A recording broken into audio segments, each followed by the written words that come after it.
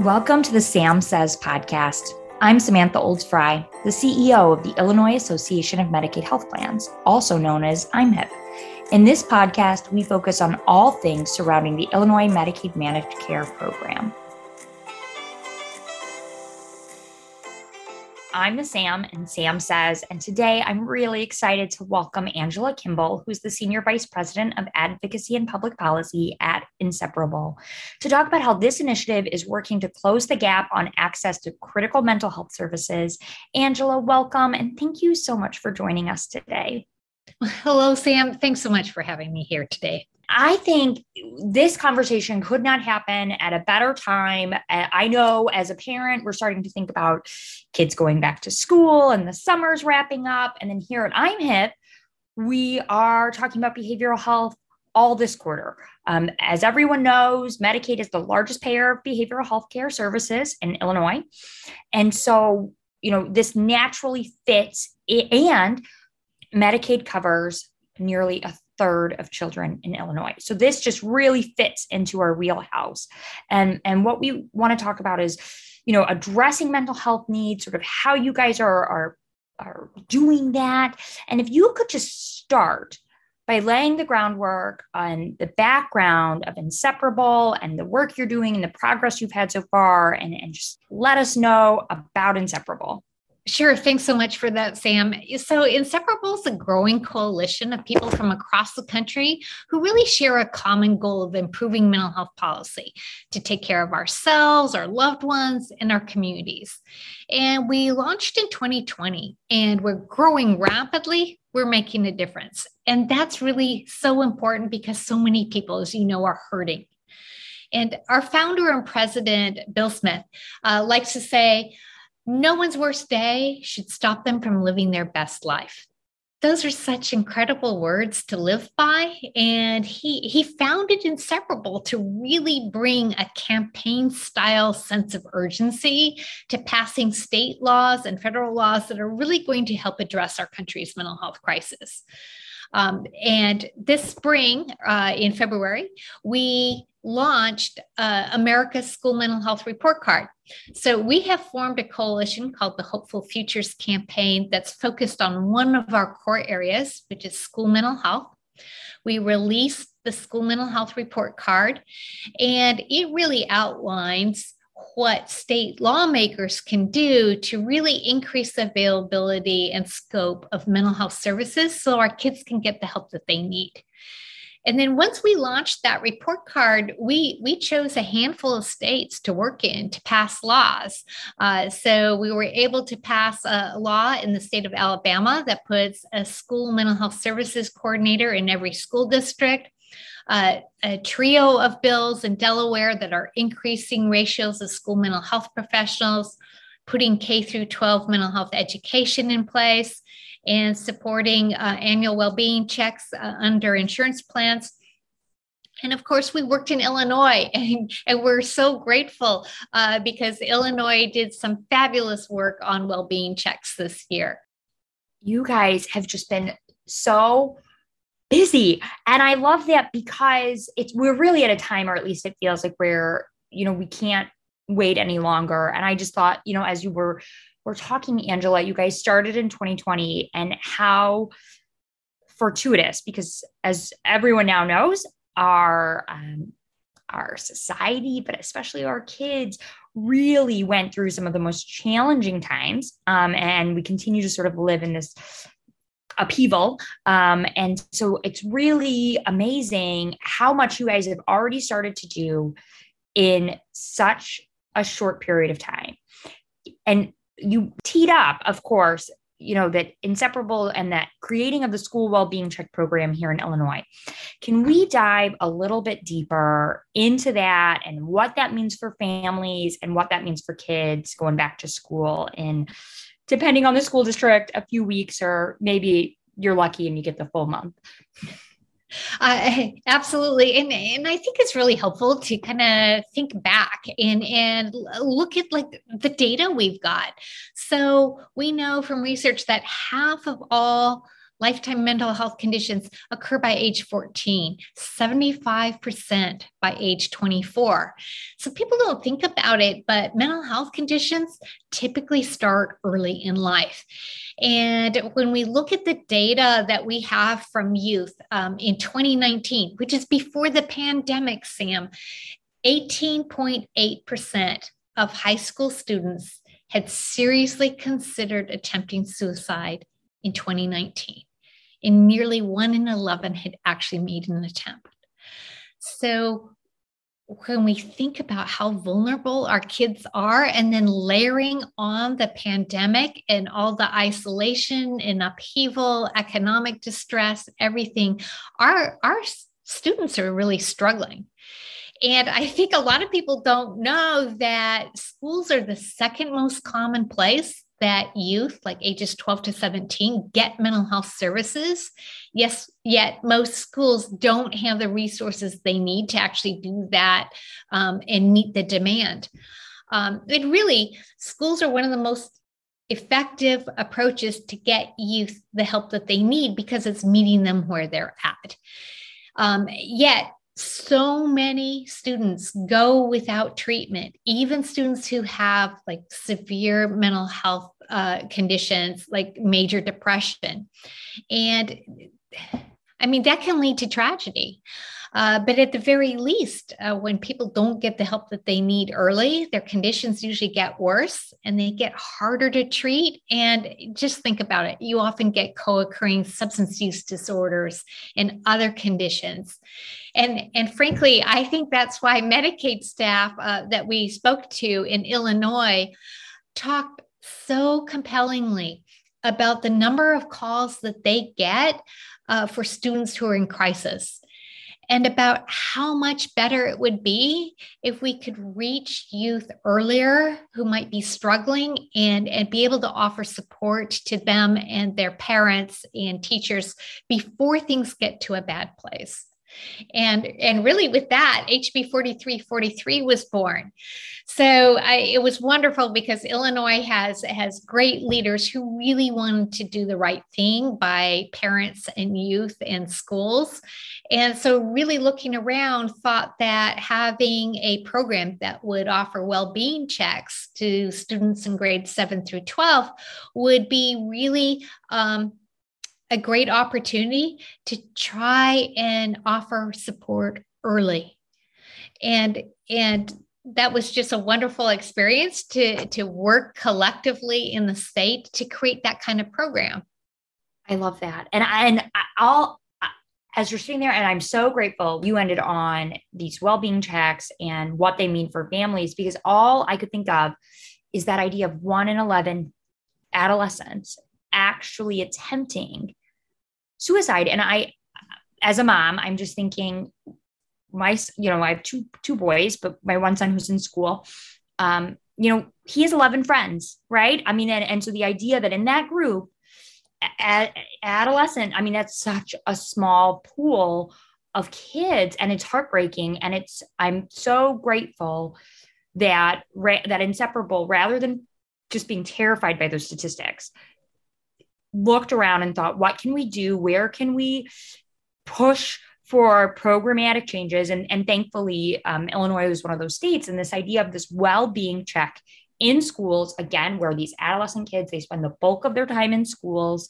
Can you talk a little bit about, what is a well-being check program? Like, I mean, what does that look like for those 7th grade to 12th grade kids? What does that look like? And I'm sure it varies by school. It can vary by school district. And really, there are different ways to do a well-being check. And I think one of the reasons that language was particularly used is because you can have a mental health screening where you're looking for problems, but you can also look for students who have strengths, who are actually doing well and can help mentor others. So the idea is using various tools that can really help you get a better sense of who's doing well and who might be struggling. And I think one thing that's important to understand is that a well-being check or any kind of mental health screening is not a diagnosis. It's really just a system signal, if you will. It's a signal of that somebody may or may not be doing well. And can we reach out? Is there a conversation we can have with families, with the youth, with teachers, and really help everybody get on the same page so that we're lifting up all of our youth and letting them know they're not alone? Thank you so much, Angel. I love that well-being check versus, a mental health screening. And I like to think of it almost like taking a temperature, right? Like it doesn't tell you necessarily, is it the flu or that you were just outside in, 100-degree weather, and that your body, walking, your body temperature is just a little elevated. But it is the beginning of the conversation. And it starts sort of for those adolescents, especially those younger kids, like 7th and 8th graders, start to really think proactively about their mental well-being as well. And I think another great thing about this is we know there's a lot of youth out there who are worried about their own classmates, their friends, their peers. And they really want us as adults to step up to the plate and make sure everybody's okay. And this is one of the ways that we can be those grown-ups, that we can reach out and try and make sure everybody gets that level of support that they need. I absolutely. And that's our role, right? Like as the grown-ups, the adults in the room, it is our job to help take care of the kids. And removing that stress from other youth, feeling like there's no one to turn to and there's no process or really safety net for their friends. We really need to, as adults, remove that burden from our youth and really take it on as our responsibility. To dive a little deeper into the work you guys do, I love this. On your website, you talk about demanding a mental health care system that's there for everyone by eliminating the treatment gap and ensuring comprehensive school mental health, like we just talked about, and decriminalizing mental health while expanding the crisis response. I love that. And can you talk a little bit? So we've talked about the school piece, and it's just the first step. I'm sure there's more, but what you are seeing here in Illinois and across the country. I mean, you guys have a really unique lens. Thanks, Sam. That's actually really important too, because we're focused on closing the treatment gap and expanding crisis response services because we want to see fewer people ending up in jails or on the streets or, frankly, even in emergency departments. And that means we need to make sure that people have the kind of coverage for mental health care that they need and deserve, and that they have access to the kind of crisis services that are going to get them on a path of recovery. So one of the most significant barriers is really a lack of equivalent health insurance coverage or parity. And frankly, I admire Illinois for this because Illinois passed HB 2595 last year. And that does something really important. And just to backtrack, I'll say that, there's a federal mental health parity law from 2008. And it reduced, but it didn't really eliminate the inequities in mental health coverage by insurance plans. And as a result, there's still people who are denied mental health and substance use care when they need it the most. And when care by clinicians is denied by their insurance company, people end up often without getting the very treatment that could save their life or at least get them on a path of recovery.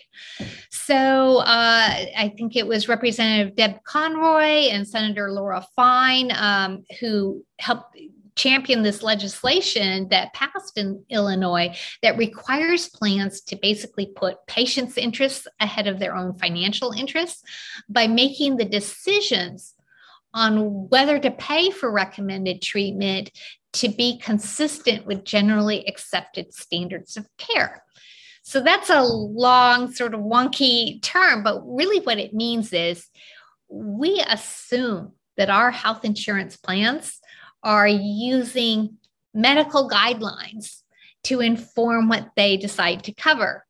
And what we have found is that isn't always the case. That actually needs to be in the law, that you have to follow what's called generally accepted standards of care. Otherwise, plans can just say no, and you have no recourse.